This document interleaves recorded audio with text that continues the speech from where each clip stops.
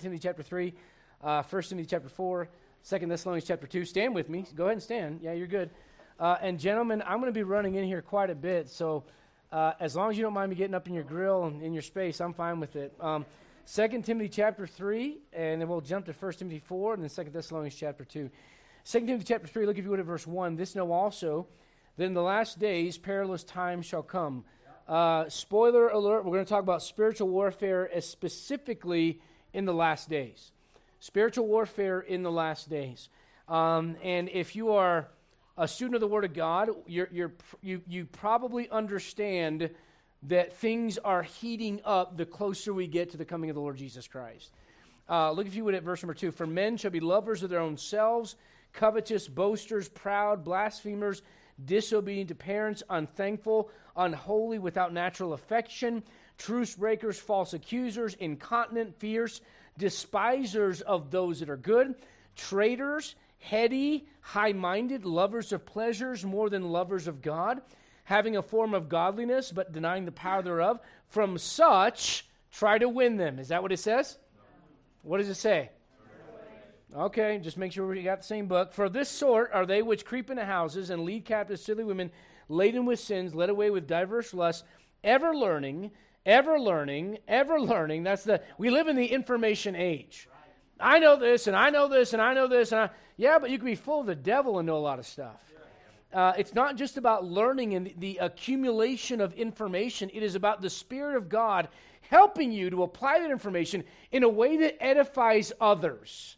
All right, look if you would at verse number 8. Now, as Jannes and Jambres, this is very unique because it gives names of people that you would not have any other way without the Spirit of God inspiring Paul the Apostle to give us this information.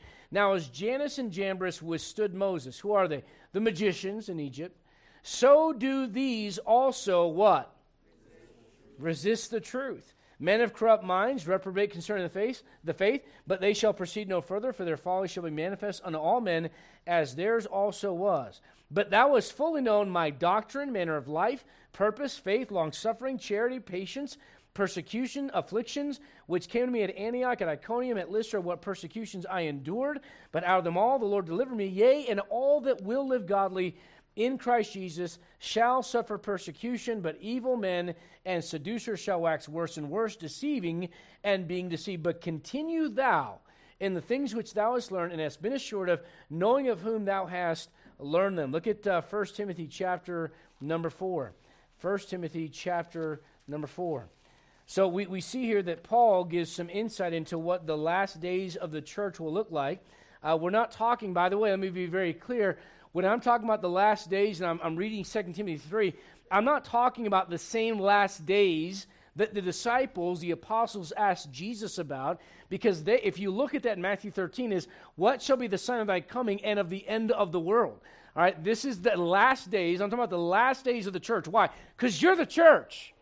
All right, you're not going to be here for the tribulation. We're going to look at some things that happened then, but I want to talk about the last days of you being here and what you are going to encounter in these last days. Look at 1 Timothy chapter number 4. Look at verse number 1. Now the Spirit speaketh expressly that in the latter times of what? The church. That's who he's talking to. Timothy, young preacher in the church, in the body of Christ. Some shall depart from the what? Faith. Giving heed to seducing what? And doctrines of what? Devils. All right, look if you would at 2 Thessalonians chapter number 2. 2 Thessalonians, just to the left there by one book, 2 Thessalonians chapter 2. And look if you would at verse number 2. That ye be not soon shaken in mind or be troubled, neither by spirit, nor by word, nor by letter as from us, as that the day of Christ is at hand. I'm not going to do a whole study on this right now, guys, but the day of Christ refers to primarily two events, kind of wrapped together. It is the rapture of the church, the Lord coming back and receiving his own unto himself, as he said that he would in John 14, as he promises in John 16, as he tells us in 1 Thessalonians chapter 4, as he tells us in Titus chapter 2, the blessed hope, so on and so forth. And also one other thing, the judgment seat of Christ. Those things are kind of connected because you don't get to the judgment seat without first getting raptured. Make sense? All right, so those things are connected. He says this about the day of Christ being at hand. Let no man deceive you by any means, for that day shall not come except there come a what? A falling away first. So what you're looking at here is the description of the last days. And in the description of the last days, you've got seducing spirits and doctrines of devils. And you've got a list of what the world looks like and what the church looks like in 2 Timothy chapter 3. And here we see that there's a falling away. You know what that tells me? There's going to be some serious spiritual opposition in these last days. And Christian, my goal tonight is to kind of help you along in that. We're all in this thing together.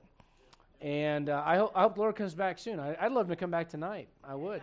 But I'll tell you what, if he does, listen, let me tell you, I've learned this a long time ago. If when we talk about the Lord's coming, you get weirded out, there's one of two issues. Either you're not saved and you're wrecked spiritually and you're scared about what's coming and you know that there's something missing and you need to get saved. Or you're saved and you're just not living right. All right? But if you love the Lord and you're walking with Jesus Christ, you ought to be excited about him coming back. All right? Let's go, Lord, in prayer, and let's ask for Brother Joe, since I picked on you mercilessly, would you help us get in the right spirit? All right, and make sure we can do the Bible study the right way. Would you ask the Lord's blessing? Heavenly Father, Lord, I just thank you for this day. Lord, I thank you for the chance to be in church tonight. Father, thinking about Brother Stephen's testimony earlier, Lord, and just, Lord, I think we're all guilty sometimes of taking things for granted, Father, but I pray that we wouldn't do that, Father. Just so thankful for the chance to be preached at, for the chance to be edified, encouraged, Lord, but also rebuked and dealt with, Father. I just pray that you help us tonight to be in tune with your Spirit and what you would have us hear, Father, be with Pastor as he tries to deliver the Word of God to us tonight. Lord, I know he's put in a lot of time and effort, Father, and I just pray that you help him to say all the right things. Yep, amen. You would have him to. Yep.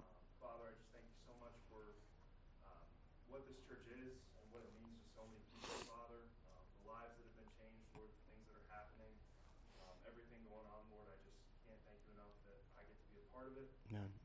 Me too. The rest of our night here. In Jesus Christ's name. Amen. Amen. I'm about to say something that may sound like a shocking statement. I'm not saying it. I'm not saying it for shock value. All right? And I'm going to encourage you to do a couple things tonight. I'm going to encourage you to, if you have your phone on, maybe turn it off.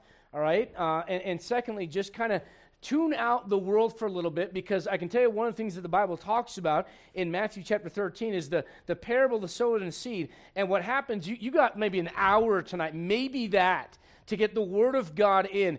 And already what the devil has already done in the last few minutes, and it happens to all of us, believe it or not, even when preachers are praying, you know what happens? I got this going on at church. I got to think about this. I got to do this. You know what the devil will do? He'll come in like the birds, the fowls of the air. He'll come in and scoop up the Word of God. And 5 minutes, 10 minutes, 20 minutes, God forbid, an hour later, you're like, what was just going on?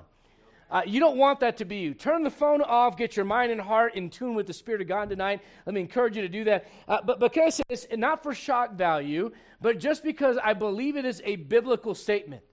I believe that the devils, demons, I'm going to use the word demons, even though the word demon is not found in your Bible. I'll use that word because that's a word that you're familiar with. The Bible word is devils, all right? The devils are aware of things that Christians are not. There are some things that the devils believe more right now than God's people do. Let me give you one of those things. I am convinced the devils are more aware of where we're at in God's timeline than most Christians are today.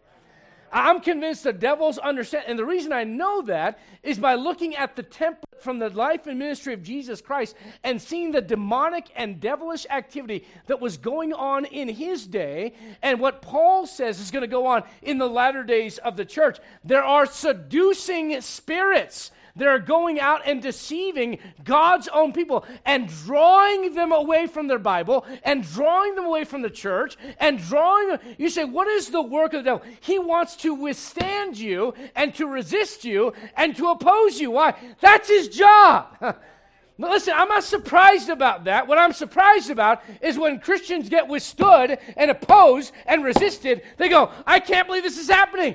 Man, believe it. That's what the book said would happen. Especially as we get closer and closer to the Lord's coming. Listen, I believe that Paul, look at, if you would, go back to 2 Timothy chapter number 3. I believe that Paul believed with all of his heart the Lord could come back in his day. I believe that. Look, if you would, at 2 Timothy chapter 3. Look, if you would, at verse number 1.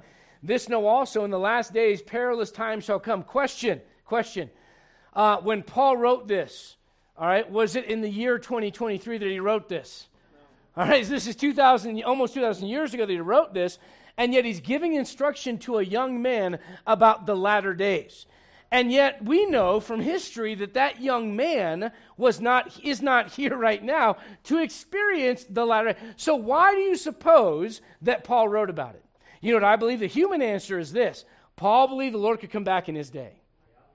You know how you'd be living your life? As the Lord coming back right now. It'll keep you out of a lot of trouble if you do that. Secondly, I believe the reason he wrote that is for a divine purpose. The Holy Spirit of God inspired him to give us instruction as believers in the last days to understand what it is that we would be facing in these last days. All right, look, if you would, at verse number 8. Verse number 8, now as Jannes and Jambres, 2 Timothy 3, withstood Moses. You say, what is this? This is an illustration that Paul uses from the Old Testament. Now, you know what's really interesting about this? Those names are not divulged in the Old Testament. You don't know what their names are. It just calls them magicians. As a matter of fact, just for sake of understanding and context, if you're not familiar with the Old Testament, go to Exodus chapter number 7. Exodus chapter number 7. Exodus chapter number 7. And as you turn there, understand that Paul gives an illustration in verse number 8 with Jannes and Jambres withstanding Moses. The word withstood or withstand means to resist or to oppose with strong force. All right, so understand that when Moses was raised up to deliver God's people, all right, and if you think about it, what Moses experiences as they go through that body of water, I realize tonight I'm going to go through some things really fast, and some of you are going to get it, some of you are not, but the typology from the Old Testament is something like this. As Moses brings God's people from the Old Testament, yes, they're the nation of Israel, but they are a picture of the church today, and there's a deliverer that brings them out. You know what he does? He brings them through a body of water that God parts. You know what's going to happen when you cross through and you go up through glory? You know what's going to happen when you get up there? You're going to get up there, there's a body of water. And you know what the Bible talks about? The Bible talks about in John chapter 10. I know, again, this is going to go over some of your heads. I'm sorry. In John chapter 10 talks about the thief that tries to come through another way, and he's going to try to come up there, and God's going to say, you're not coming in. Just like Pharaoh tried to come in. Are you with me right now? Just like Pharaoh tried to come in right behind him, and he brought the waters right back over, and he said, you're not coming in the right way. So it's a picture of something. It's a picture of taking God's people from Egypt, the world, into the promised land. Are you with me right now? All right, so when Moses is trying to do that, who are some people that are in his way? Well, we understand that Pharaoh's one of them, but Pharaoh's like the big guy. Pharaoh's like the devil. You know what Jannes and Jambres are? They're a picture of those spirits that come against you as a Christian. And you know what they do? They withstand you. They oppose you. They resist you. And you experience that sometimes at work. You experience that sometimes you're trying to be a witness. You experience that sometimes in your own life, in your own thought life. You experience that sometimes maybe even in your own home. But I can tell you this much, that's not God's Spirit. All right, well, some things I've learned about God's Spirit is God's Spirit, when He leads, He is gentle and He speaks in a still small voice, and He does not control, He does not manipulate. God simply says, this is truth. Would you like it? It's on you to take it. You know why God does that? I'll tell you the best answer I have on why God does not make us do the right thing. God is not insecure in who He is. You ever notice how parents sometimes, how come, listen, when it comes to sports, if my kid plays a sport, I want them to give their best. I don't care if they win. I want them to give their best. If my kid doesn't win, it doesn't make me look like a bad parent. You ever watch those parents that are just like, you need and I can't believe it. No. You know what the real problem is? That parent is insecure. And they see that kid as a reflection on them. God, listen, God does not become less God because we're not listening to Him. All right? And so you as a child of God understand the Spirit of God goes this way. The Spirit of the world goes, you better or else. You know what's so funny? I've learned this. The spirit of this world that says that God is a tyrant, man, they are getting ready for the most tyrannical stuff that's ever been on this earth. And you know why? Because when you don't follow God's authority, you know what's interesting? I know I'm bing all over the place. Bear with me. I got a lot of thoughts, and I'm trying to rein them in. Ephesians chapter 6, don't turn there, but it talks about spiritual warfare, does it not? It talks about the whole armor of God. We're going to get there by the end of the study. All right, do you know how that chapter starts? Children, obey your parents in the Lord, for this is right. You know how the chapter before it ends? Wives, submit yourselves unto your own husbands as unto the Lord. I know it also talks about men loving their wives as Christ loved the church. I'm not taking away from that. But there's this idea of authority. And he goes in there from the angle of authority. He goes, okay, if you're not willing to follow the right authority, let me tell you right now, you are not going to be ready spiritually to fight anything. So the idea tonight is simply this. As we draw closer and closer, look at Exodus chapter 7, to the last days of the church, and I hope I showed you a little bit on Sunday in Sunday school how we are in that second day after the cross. All right, we are 6 days into this thing, if you will. The next day is the Sabbath day. It's a 1,000-year reign of Jesus Christ. It's a rest. All right, I don't know how close we are to that. I'm not going to tell you. I don't know. I've heard this. If it goes back to the death of the testator and the sealing of the covenant, of that new covenant, and Messiah the Prince is cut off in 33 A.D., then maybe it's 2,000 years post 33 A.D. Maybe it's 2033. Great. I still have no idea when it is. I don't know. Here's what I can tell you. You ought to live right now as if Jesus Christ was coming back. Because I'm going to tell you right now, I think the reason why the Lord doesn't just tell us here's the day is because he wants you to be looking for him. I believe that. Look, if you would, at Exodus chapter number 7, look at verse number 10. And Moses and Aaron went in unto Pharaoh, and they did so as the Lord had commanded. And Aaron cast down his rod before Pharaoh and before his servants, and it became a serpent. All right, well, read the next verse. What do the magicians do? Now, it doesn't say they made it look like it. It says they did it. That's power. You know what they did? They withstood Moses, and they hardened that was used to harden the heart of Pharaoh. And they withstood him by trying to imitate the work of God. You know what Paul says? They have a form of godliness, but they deny the power thereof, from such turn away. And you know, the idea is this. In the last days, you know what you're seeing right now? A fake version of Christianity. And there's so much pressure on you as a Christian just to conform to that. And to go along with this fake version of Christianity. Now, look, I'm not here to tell you there are people that go to a different church down the road. They're my brothers in Christ. I love them. I don't hate them. I don't think I'm better than them. There's some friends of mine that go to different churches. I don't think less of them. But I'm going to tell you right now, there's a lot of pressure on you in here right now for you to change how your kids were raised. And for you to change what your standards are, and for you to change what's acceptable as far as your music is concerned, and for you to change, why does it say thee and thou? Why can't you update it? And all that stuff. You say, what is that? That pressure's not from God. You know what that is? That's something withstanding you, resisting you. And we're going to get to this, but the question is, what do you do when you're resisted? What do you do when you are opposed? Go with me, if you would, to Revelation chapter number 16. Revelation chapter 16. Now, what's interesting, when you study these magicians, that's who Jannes and Jambres are. They're magicians that try to imitate the work of God. And by doing that, they convince certain people that God is less than who he is. Does that make sense? That the work of God is not supernatural, that it is trivial, that, hey, we don't have to do it God's way. You may remember the story of David.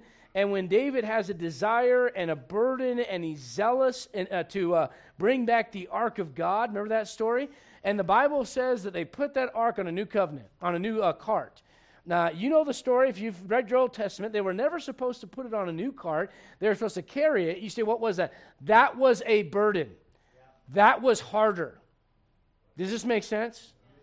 Are there not some things that when you look at the Bible and you look at New Testament Christianity and what the Bible says about how you ought to live your Christian life, that it just seems like I could take the easier route? You know what that is? That's pressure constantly coming your way to go, just give in a little bit. It's not that big of a deal. Who cares if you miss Wednesday night? Who cares if you go? Who cares if you do this? Who cares if you pray? Who cares if you read your Bible today? You say, what is that? There's just constant friction, constantly going. It doesn't really matter. That's the spirit of the age.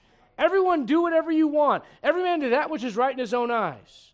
They put that ark on that new cart, and you know how the story goes. That oxen starts to shake. You say, why? Because it's what oxens do. There's nothing in the store that makes me go, oh my goodness, I can't believe this happened. But for the people that were there in that moment, do you know how they felt? I can't believe this happened. Do you know when there's a spiritual catastrophe in your life, do you know what it oftentimes goes back to? A pressure to quit doing it the way God said to do it. Let me just get a new cart. And you put it on the new cart. And you know what happens? It's not just you that gets hurt. Others get hurt. David goes, well, I'm zealous. I'm dancing before the Lord, and I'm singing, and I'm doing this and doing that. Can I say this, folks? God appreciates zeal, and God appreciates spirit. But a lot of people get hurt with a lot of zeal with no knowledge. You know, Romans says about Israel, it says that they have a zeal for God, but no knowledge. No knowledge of who? Of Christ. And so you know what you need? You need both of those things put together. In these last days, you know what the mantra is of the church? But I love God, but I love God, but I love God, but I love God. It doesn't matter as long as I love God. And God doesn't care. I'm doing the best I can. Listen, you do the best you can, but can I say this? Can you do it according to the Word of God? That'll help you out a lot. Because you know what the pressure is right now? Just give in. Just give in. There are some of you right now, I don't need you to raise your hand, God knows, right now, who there was pressure for you just not even to make it tonight. It would have been a whole lot easier for you to stay home, and you push through, and you push through, and you push through, and I praise God that you're here. And let me tell you this, if nobody else knows your story, God does. Not everybody needs to know, but God knows your story. And the resistance that you face to get here, can I say this? What that'll do is it'll build some character in your life. And what you're seeing in the last days is simply this. Look, if you would, at Revelation chapter 16.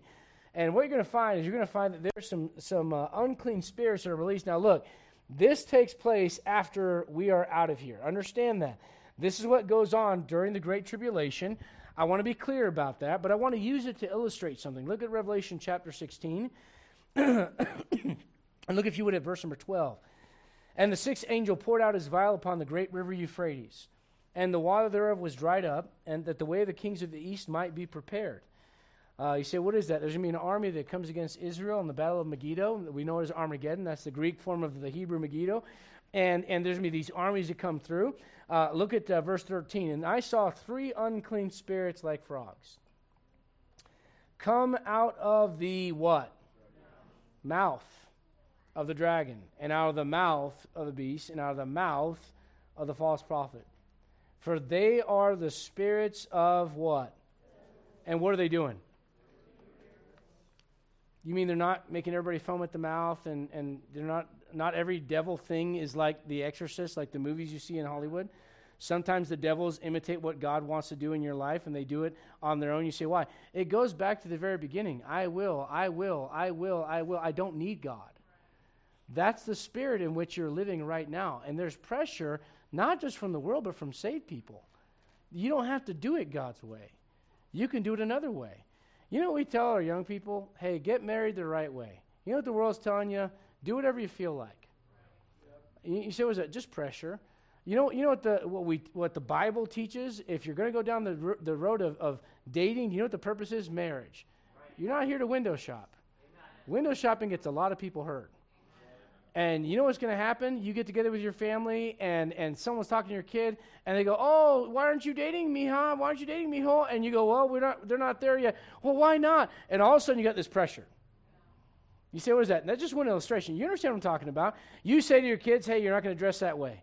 And they get around friends and cousins and whoever else, and everybody goes, what's the big deal? Pressure. And you go, why'd you take him out of school? You're going to make him a weirdo. Pressure. Constant pressure all the time. You say, what is it? Just resist, pushing on you. Now, look, there's a couple ways to deal with that. One way is to play dead. And I want to tell you that doesn't work really well. All right? Let me say this as well. I'm going to use this as an illustration, all right? This is not a political statement, but there's a reason why there's not a lot of crime where I live. I don't live in Aurora. I live in Bennett. You know why there's not a lot of crime? Because everyone's armed. You stroll up into someone's house in my neighborhood and you're not invited, you're not making it out alive, buddy. You know what now that's not a political statement, I'm just using it as an illustration. You know why a lot of Christians are getting throttled in the last days? Because they're not armed. And I know some Christians, my First Amendment right, my Second Amendment right, I'm 2A, and I got my guns. Great, praise God. What about this book? What about your sword? Are you armed? Do you understand what's coming? Understand this. That's where the world is headed. Spirits that are speaking through the mouth of the devil himself. We're not there yet, but boy, we're gearing up for it. Now let me illustrate this way. This is midweek Bible. All right, so go to Matthew if you would. Matthew chapter number 8. Matthew chapter 8. Didn't the Lord say, as it was in the days of Noah, so shall it be in the days of the coming of the Son of Man? Yeah. All right. So if you go back to Noah's day, there's a couple things that stick out. I'm running out of room over here. So in Noah's day, what do you have? You've got the sons of God. You say, what is it? Spiritual wickedness in high places coming down. We're just going to call them, for sake of time, fallen angels. All right? And you know what you've got? I'm going to keep it PG. You got a lot of perversion. Can you guys read between the lines there and understand what I'm talking about? All right? And so this is what you have in Noah's day. And he says, as it was in the days of Noah, so shall it be in the days of the coming Son of Man. As you get closer and closer to the Lord coming back, do you understand? As you get closer and closer to that, you know what's going to happen? You're going to have more of both of these things going on. Spiritual wickedness in high places attacking, and perversion. And I know that's not a surprise to a lot of you, but for some of you that might be news, all right? As it was back then, that's how it's going to be when the Lord, as he gets closer to the Lord coming back. Why does this matter so much? Well, think about this. During the life and ministry of Jesus Christ, didn't it seem like everywhere he went, people were filled with devils? I want to be careful how I mention this, but do you notice he never recommends, now listen to me very carefully, all right, very carefully. There is a place for medicine. Do not leave here and say, Pastor said never take medicine. You are not in some kooky cult, all right? If your kid's got a 104-degree fever, for the love of God, give him some antibiotics. I'm going to stick this through. Please help him out, all right? We're not there. That's not what I'm saying. But I'm going to say this. Did you notice that the Lord does not take someone that is manic depressive? And if you were to look at the maniac of Gadara, you could make the argument he's exactly that. He doesn't take someone who's manic depressive and he doesn't say, I need you to go see this counselor. I know I just broke the ceiling right there. I just shattered the whole thing. What did he do? He dealt with the spiritual issue. Now, during the Lord's ministry, everywhere he goes, there are people that have unclean spirits. And I'd like to take one of these nights and focus, and this is not a joke, on just what you see with the stories and the narrative in the New Testament with young people that were afflicted and what the Bible says about that. All right? But having said that, everywhere the Lord goes, there's these people that have devils, and he's casting them out, and so are his apostles. Now, I want to be real careful. We are Bible believers. You know what that means? That means that we believe in rightly dividing the Word of God. It is not my job to start a devil casting out ministry at New Heights Baptist Church. All right? That's not my job. I'm not one of the apostles. I don't have the apostolic signs. That's not what I'm getting at. All right? However, I will say this.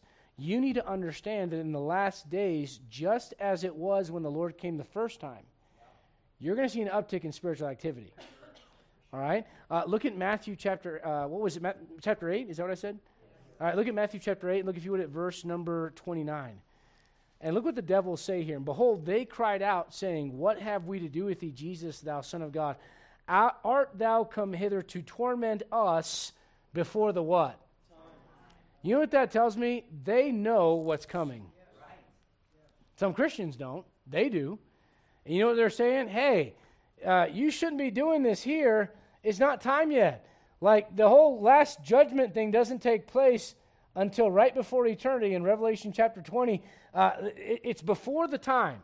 And they didn't necessarily understand what year it was, but they knew that this isn't the right time. Can you leave us alone?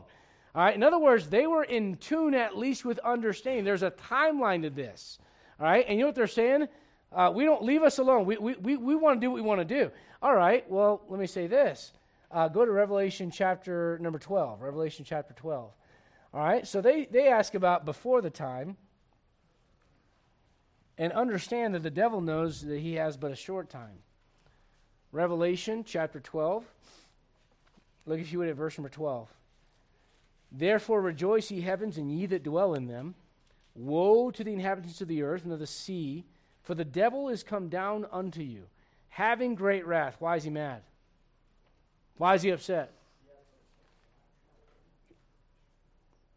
So as you get closer to the Lord's coming, and the Lord taking control, and the Lord establishing his kingdom, as you get closer and closer to that, you know what the devils do? They resist, and they push back more. I was talking with someone before church. I don't remember who it was or even what it was about. It's Brother Sean. Brother Sean. We were talking about how it doesn't make sense when you look at the character of the devil, and he knows the end, and he still fights. Like, what's your goal here? You know what his goal is? To take as many with him as he can. And if he can't take you with him to hell, if you're saved, you know what he wants to do? He wants to withstand you. And he wants to resist you. And listen, I know some of you hate football and have no use for it. But if you ever watch, some of you guys that like football, some of you ladies that like football, do you know when you come right off the line, and I don't know a football expert, I played in high school. I didn't play college or anything like that. I'm not trying to be, back in my day, I was nothing greater, right? But when you come right off that line, you're supposed to explode if you're a lineman. If you're a wide receiver, you know what a cornerback will oftentimes do? He'll chip you. Why does he do that? Well, he knows he can't stop you. He doesn't know what route you're going to run. He's not sure where you're headed, but if he can at least startle you and delay you for a second and make you question where you're going, he can get you off path. Because listen, the quarterback calls the play and he goes, this is the route. And while you're in the huddle, you know that's the route I'm supposed to run. When you get chipped, sometimes it takes you by surprise. You go, what am I doing? You know what the devil wants to do in these last days? Just to get you to do just that. And get you to go, okay, what am I doing? Where am I going? What's going on? To confuse you. That's his job. He knows that he hath but a little time, a short time.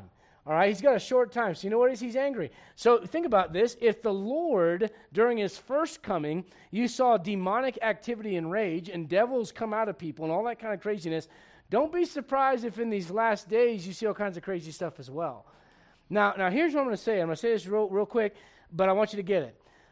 Not every devilish thing is someone foaming at the mouth or yelling. Now, I'll tell you right now, going to a college campus, you see a lot of devilish activity. But the difference is it's in your face there. In a lot of society, it's not like that. And I'll say this, in your life, it's more than likely not going to be that way either. You know what it's going to be? It's going to be to get you to question what God said. It's going to be to get you to question what God's called you to do. It's going to be to get you to question the value in coming to church. It's going to be to question whether or not you really need to read your Bible. To question, just get you to, you say what? Just to resist, to push back. Now the question is this: what do you do when you get that?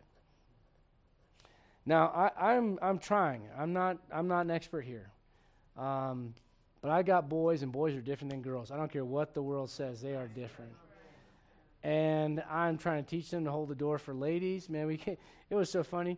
There was some older, sweet black ladies coming out of a restaurant, and my boys opened the door. Oh my goodness, look at these young men. They're so cute. They thought it was the cutest thing to open. I'm trying to teach them, hey, you open doors for ladies. Hey, be respectful. Hey, don't pick a fight. At the same time, I've told Preston, if someone ever comes after your brother and you don't do anything, I'm going to come after you. All right? And so you know what that teaches you as a child of God? You've been saved for how long? You're not old enough to do this, bro. All right, 15 years. All right, you've been saved for 15 years. When there's someone that's been saved for a year and you see them struggling spiritually, look out for them. Look out for them. You say, why? Because what's happening oftentimes is you're getting picked on by a bully. The Bible says resist the devil and he'll what? He'll flee from you. You know why? Because bullies, they thrive on the fact that you won't do anything. There's these videos circulating all over the internet of people getting, shot or, held up at gunpoint in broad daylight in certain cities in the U.S., and it was a shame to see that stuff. You know what that thrives off of? People that don't push back. And let me tell you something, the devil's a bully. You know what he wants to do? He wants to come in your life and steal, kill, and destroy your joy, your peace, your love, all that is precious that God's gifted you with through the Spirit of God. You know what he wants to do? He wants to go, you know what? You can forsake all this, enjoy this over here for a time. He wants to say, you know what? If you're going to go in this direction, I'm just going to push you. Have you noticed this? Some of you that have been saved for any amount of time, maybe you haven't been saved all that long. It seems like now that I'm trying to follow the Lord, I'm getting pushback. I'm getting this resistance. Can I tell you that? That's normal. And as we go closer and closer to the Lord's coming, it's going to be even more normal. Look at Ephesians chapter 6. I'll say it like this. The instruction that you're given, and we're going to see this, if the devil's job is to withstand you, then you know what your job is? To withstand the withstanding. Right. Look at Ephesians chapter 6. You say, what does that mean? That means you have to have, the world calls it mental toughness. You know what we call it? The strength that comes from the Spirit of God. It's an understanding that this life is temporary and it's fleeting, and what really matters is eternal. And Lord, I see through all this. I see this as a spiritual battle. And you know what you need to say? You need to fall on your face and go, God, I can't do this on my own. Amen. I need your Spirit. I need your strength. I need your grace. Look at Ephesians chapter 6. Ephesians 6, and there's a whole passage here. But look, if you would, at verse number 11. There's some words I want to point out to you. All right, we're not going to go through the entire armor tonight. We'll do that in the coming weeks. But look at Ephesians chapter 6. And if you would, look, if you would, at verse number 10. Finally, my brethren, be strong in the Lord, in the power of your might. Is that what it says? Not about how strong you are. It's about how strong he is. You know, Paul says, when I'm weak. You know why sometimes the Lord allows you to go through some challenges? He wants you to rely on his strength. That's training. You say, what's that for? So that when the enemy comes against you, you know where to fall. Look, if you would, at verse 11. Put on the whole armor of God that you may be able to what? Stand. What's the word after stand? Yes. If you're not against anything, can I say this? You're not for anything either. Yeah. You have to learn to stand against some things in the Christian life. Now, it doesn't mean you do not misunderstand. Do not walk out here and be the person that stands against everything. Coffee's of the devil, caffeine, don't drink it. You know, sugar, the other white devil. That's right. That's right. It's a gateway drug to cocaine. Sugar then cocaine, right? I mean, like there's some Christians are so against things that they don't need to be against, like all the time. But there's some things you ought to be against in the Christian life. There's some things you ought to draw a line and go, you know what? I'm not for that. I'm against that. Why? Because it's going to hurt my children. It's going to hurt my testimony. It's going to hurt my walk with God. It's going to hurt my faith. It's going to hurt my church family. And Christian, can I encourage you to do this? Quit being selfish about what you do and think to yourself, will this hurt another believer? You know, we're living in the last days when it's all about myself and the rights of the people and what I think is okay and all that. What my choices are my choices. No, your choices hurt other people as well. Or they can encourage them. They can build them up. The choice is yours. But the idea is simply this. As we live in these last days, Christian, you need to learn to stand against some things. Well, look, if you would, at verse number 12. But we wrestle not against flesh and blood, but against principalities, against powers, against the rulers. You know what that is? That's offensive. That's not me waiting for the fight to come to me. That's me going, I want you to know this is where I stand. And when things are going to come my way, I'm getting out in front of it. The Bible says, a prudent man foreseeth the evil and hideth himself. In so many words, you ought to say, look, I'm drawing a line. This is where I stand by the grace of God. Not because I'm somebody, but because of who he's called me to be. And in these last days, you know what it takes? It takes more lines to be drawn. And the spirit of our ages, get rid of all the line. Draw the line and stand there. And don't move. You say, what is it? Man, you're pushing against what you're... If you are going to be successful as a Christian, you have to resist the resistance. You've got to learn to push back. All right, look, if you would, at verse number 13. Wherefore, taking you the whole armor of God, that you may be able to what? Isn't that what Jannes and Jambres did to Moses? They withstood him. They resisted. So God goes, you resist. You resist. You do it in the power of my Spirit, but it's your turn. You can't just stand there and hope that everything turns out okay. It's like the folks who go, I'm just praying on God's leading. I just pray to God. Listen, I'm going to tell you right now, if you're waiting on God's leading to tell you to go to church when he already gave you a book that told you to go to church, you're waiting for the wrong thing. He's not going to write it in the sky. In other words, when you know what's right, stand on it. Don't move. Push back. Look at verse 14. Stand therefore, having your loins girded about with truth, having on the breastplate of righteousness. Notice standing against, withstanding, and stand over and over. You know what he's telling you? Hey, Don't move from what is right. Look at 1 Corinthians chapter 15. Look what Paul says here, and we'll wrap it up. 1 Corinthians chapter 15. Christian, understand where you're at in God's timeline. The day of Christ is at hand. And I'm not here to tell you I know exactly what day it is, but I know it's coming. And I know it's sooner today than it was yesterday. And as we get closer and closer to that, you're going to see a lot more spiritual opposition come against the church. And it's time that the church goes, all right, well, if that's how it's going to be, then I'm going to be against it. I think that was the statement that was brought to Martin Luther. Martin Luther, don't you realize the whole world's against you? And you know what he said? Then I'm against it. All right, well, then listen, if the resistance is going to be against you as a Christian, and can I just say this? Do not be one of the people that adds to the resistance that's coming against God's church. Don't aid the enemy, all right? In so many words, when you see someone struggling in the Christian life, don't kick them while they're down. Help them up. Look at 1 Corinthians chapter 15. 1 Corinthians chapter 15, look if you would at verse number 57. But thanks be to God, which giveth us the what? Through our Lord Jesus Christ. Let me ask you a question. I'm not sure what I'm doing here. Is it the mic? Is it this? Is it spiritual opposition? I don't know. Maybe. Is it the prince and power of the air? It might be. But can I ask you a question? Should I turn this off? I don't know what I should do. Tell me. Okay, I'll switch this off. Here we go. Pulpit mic. You know what that means? I have to stand still. I just told you guys to stand and not to move. And now the Lord's like, you show them how to do it. All right, Lord, help me right now. Because by nature, I don't stand still very well. But do you always feel like you're on the winning side? The answer is no. You know what it takes? Faith. He talks about the breastplate of righteousness. He talks about the shield of faith in Ephesians. You know what that means? When those fiery darts are thrown your way and the devil causes you to doubt and the devil causes you to put you in a place where you're feeling that resistance, rather than just lying down, pick up your shield and go, but it is written. Amen. But it is written. Yeah. But it is written. You say what? I'm building my faith by applying what God said.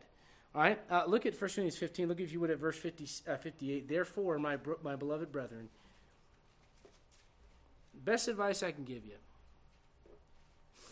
Preacher, I had this problem. What should I do? Well, if you thought God was good in the good times, don't leave him in the hard times. If you thought God was good when your friends were getting saved, don't forsake him when your family's picking on you for being a Christian. You understand what I'm saying? What I'm saying is be steadfast. Don't allow the winds, the doctrines of devils and the winds of this world and the spirits in the last days to push you off the mark. Therefore, my beloved brethren, be steadfast. What's the next word? Don't move. I heard a saying a long time ago, never doubt in the darkness what God has shown you in the light. And when the times are good and you go, God is so good. All right? Well, what about when resistance comes your way? Is he still good? What about when opposition comes your way? Is he still good? What about when they make fun of you? Is he still good? What about when the family says you're in a cult? Is he still good? Man, if this is a cult, we're a pretty bad one. We can't raise enough money to build a building. I mean, the real cults know how to make money, man. You haven't moved out to my compound yet, and don't worry, I ain't inviting you. All right? So we're a bad cult if we are one. But when the stuff comes your way, you have to learn to go, Lord, I'm just not moving. This isn't for sale. Amen. I want to close with this thought because Paul says, be steadfast, unmovable, always abounding in the work of the Lord. In the Old Testament, there's a story about a man. It's mentioned in passing among David's mighty men. And the Bible talks about this man standing on a parcel of ground that was full of lentils. You know what we would call that today? A hill of beans. You know, they say that ain't worth a hill of beans. Well, that guy killed some dudes when they tried to take his hill of beans. You know what that guy was? He was unmovable for God. You know what the Lord wants to see from us? Well, Lord, maybe the world doesn't think a whole lot about this, but my family's the hill of beans that you gave me. So I'm going to fight for them spiritually. You know what? This church may not mean a whole lot to the world, but this church is my hill of beans that you gave me. So I'm going to fight for it. Lord, this book, the world doesn't think much of it. You know what I love, Stian, you've seen this at work. I love nothing more than to be in a meeting at work and talk about some neat story from ancient Hebrew history. That's how I throw it out there. Ancient Hebrew literature, ancient Hebrew poetry. Ooh. And they're like, what book is that? The Bible. And you've seen, it's fun, man. And you throw these things out there and you say, what is that? This is my hill of beans. And the world may not think a whole lot of it, but I'm not moving from it. You know why? Because the same book that brought me the blessings got me through the hard times too. And I'm going to tell you right now, guys, if we're going to do anything for God in these last days, we need to understand there's going to be opposition, there's going to be withstanding, there's going to be pressure. As we get closer and closer to let me tell you two things. As we get closer to the Lord's coming, and as you guys keep witnessing for the Lord Jesus Christ, and people keep getting saved here, and people keep getting discipled, that's not going to go without being noticed spiritually. There's going to be opposition. Do not go, I can't believe this is, I can't believe the trouble that's come our way, the trouble's come our way. Listen, God has been so good to our church. He's been good to all of us, but we're going to experience some things. You know what it's going to take? Lord, by your grace, I'm going to stand here, and I'm not moving. You say, why? Because I know where you've planted me, and I know what this is. This is opposition coming our way. And can I say this? How many of you gotten saved in the last 5 years? Raise your hand if you would. Last 5 years. All right, raise them a little bit higher if you don't mind, please. There's a reason for this. All right, so about half of you, from what I can see. If the Christians that have been saved longer had quit in this church before 5 years ago, where would you be? So you know what the answer is? Now it's your turn. And you that have been around for 15 years or whatever it may be, you know what it is? It's your time to say, I'm not moving. Why? Because there's more people out there, just like the ones that raised their hand, that need the gospel of Jesus Christ. There are more lives out there that need to be restored. Guys, I'm going to tell you this in closing. We live in a city of 3.5 million people. We are far from being done with what God's asked us to do. Until he blows that trumpet, you know what our job is to do? To fight the good fight of faith. Let's all stand. Father, we thank you for the opportunity to come to church tonight and just study your word. God, my main thought, I don't know if I got it across the right way, Lord. I know I was, Lord, excited, Lord, to get this out. My main thought was just as we continue and get closer to you, to your coming, to fulfilling what you've asked us to do with the Great Commission, Lord, there's no way to escape it. Lord, there's going to be withstanding. There's going to be opposition. God, I pray that you would strengthen your people. Lord, give them stamina, give them the resolve. Lord, I pray that the Spirit of God would fill them, Lord, and that you would help them, Lord, as a body, Lord, to encourage each other, Lord, to lift each other up when one is down, and, Lord, to not move. Lord, too many Christians have moved off the mark because there's been a push and there's been a resistance. And, Lord, I pray you help us to push back, Lord, and not through our own power, but through yours, and through the power of this book, through the power of your Spirit. Lord, we ask all these things in Jesus' name. Amen. If the Lord's dealt with some folks praying here, let's just give them a moment. If the Lord's dealt with you, you're welcome to do that. I understand it's Wednesday night Bible study, but if God moves you and you take a moment to pray, do that. Do that. You know, if you don't have anything to pray about right now, maybe pray for someone else. You know, sometimes you come to church and go, well, I don't know. I don't know if I needed that. Maybe someone else did. And maybe you can pray for them. You know what the devil wants now that you're saved? He wants to knock you out. He wants to make you useless for the cause of the gospel of Jesus Christ.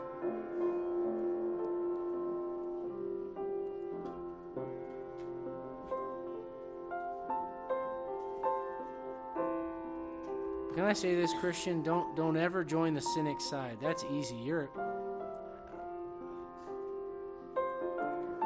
Say this as graciously as I can. A coward is the cynic. Anyone can kind of say, yeah, I knew that was going to happen. Yeah, I knew that was going to. That's a coward's way out. You know what real courage takes? Getting up over and over and over and getting other people up over and over and over. In these last days, we need each other. We need the power of the Spirit of God in our lives. I recognize we didn't get to break down the entire armor, but you can't run. I don't mean to pick on anyone, but if you ever watch someone run with their pants halfway down, it's really kind of hard to get far. You don't run races that way, that's for sure. You got to pick them up over and over and over. You know, the Bible says your loins are to be girded about with truth. You know, the belt that keeps this whole thing together is truth. Sometimes the biggest attack on you is on your mind and on your emotions. God gave you emotions because we are made in His image. But man, you don't want to let those things run you. It can knock you right out.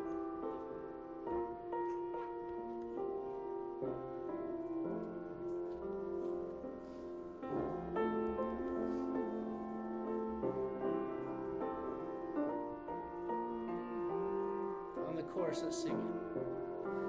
On Christ the solid rock I stand, all other ground is sinking sand.